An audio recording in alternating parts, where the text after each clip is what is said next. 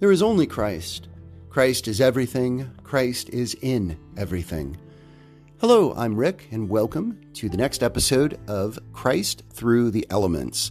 You're here for episode number 22, Christ Through Titanium.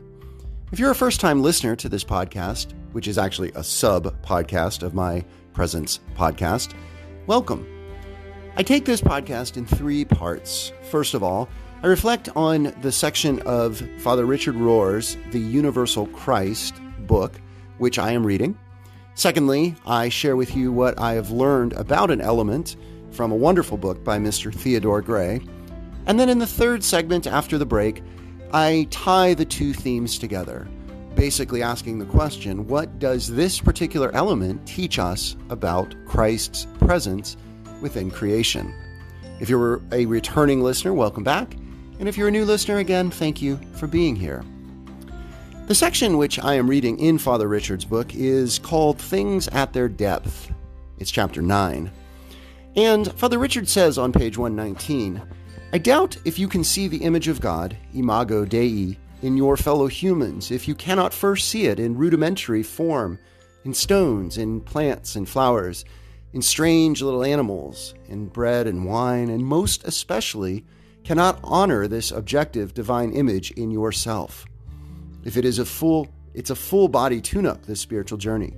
It really ends up being all or nothing, here and then everywhere.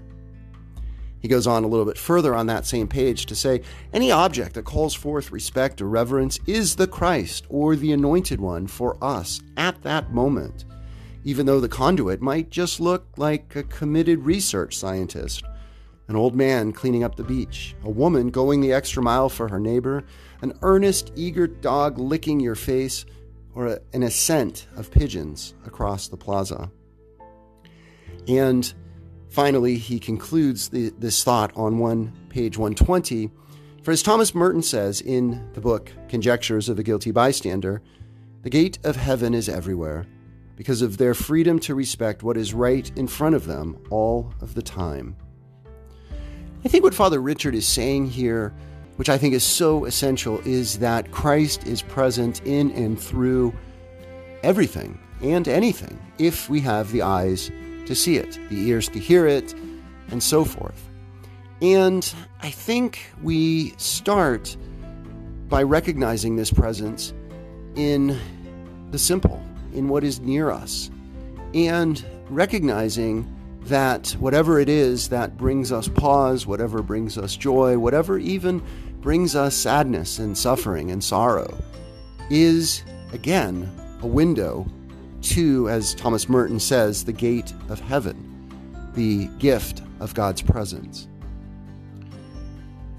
Theodore Gray, in his book, The Elements, a visual exploration of every known element, talks about titanium, which is number 22 with the abbreviation TI. He says it's a popular element and it's added by marketers to products the name titanium, even if it doesn't have any titanium in it. A golf club, for example, might say titanium, but the only way to actually tell is to put it against a grinding wheel. I'm not recommending you do that with your titanium clubs, but if you do, you will see white sparks, which would indicate the presence of titanium. Titanium, you might guess, is named after the Titans of Greek myth, and it's used for strength in jet engines, tools, and even rockets. It's non-rusting and non-allergenic, so therefore it is used often in artificial hip joints, dental implants, and body jewelry. It does cost a lot, and it's not because it's scarce. It's fairly abundant, but it actually is difficult to refine it properly. But we do find it in some pretty interesting places. For example, it is the white in white paint. That's titanium dioxide. In fact, it is even the white that you'll find on most book pages that make the page look the way that it does. So in conclusion, as Mr. Gray says, you find titanium everywhere, from missiles to razors, because it is indeed a well-known and much celebrated metal. Please stay with me through the break, and when we return, we'll see what titanium reveals to us about the presence of Christ.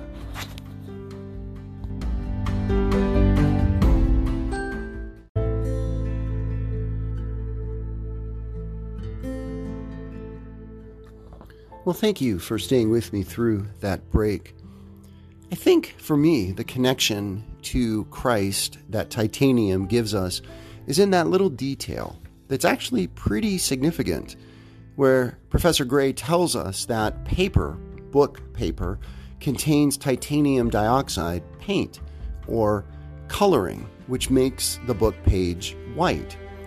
And I think this is kind of like Christ, because Christ as a name or a naming of what is something that we might not always do.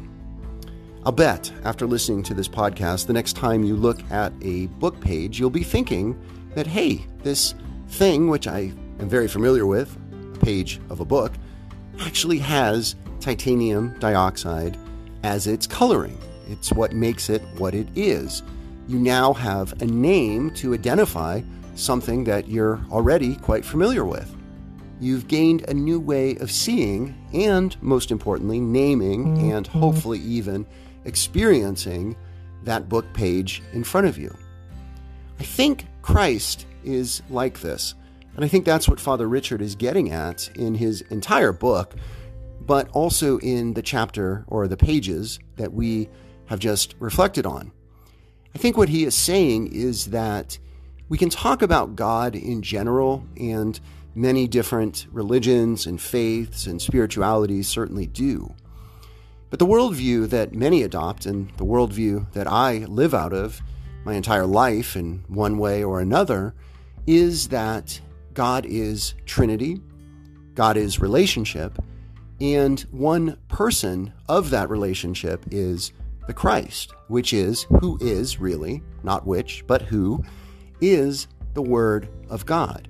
And it is through this Word of God spoken that everything not only came into being, but continues to come into being, continues to grow and change and evolve and be shaped, and most significantly, as so many mystics and theologians and even scientists now are telling us, that this force, this Christ, is bringing us towards union and wholeness and towards, as the great Teilhard de Chardin said, the alpha point, the omega point, I should say, that Christ is the alpha and the omega, and we are being brought through Christ to this omega point.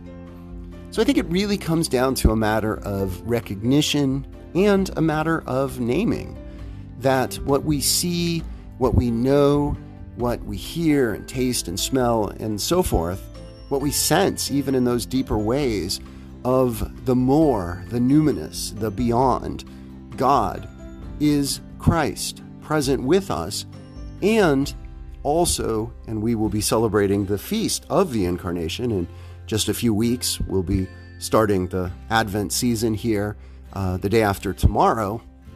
But this Christ, this second person of the Trinity, this Word of God, became flesh. And as St. John says in one translation that I really like, became flesh and pitched his tent among us, lived and was one with us, and is still with us through his body and blood, through so many different avenues and pathways, and as Father Richard reminds us, present with us through really everything and anyone and any experience, again, if we have the eyes to see and the ability to name and to identify as Christ. So I conclude with just this thought: what is commonplace? What is usual? What is typical in your own day-to-day life? And how can you see and name Christ through it, whatever it might be? I hope you'll join me for the next episode, which will be episode number 23, and we will go further into the periodic table. May the peace of Christ be with you always. Thank you for listening.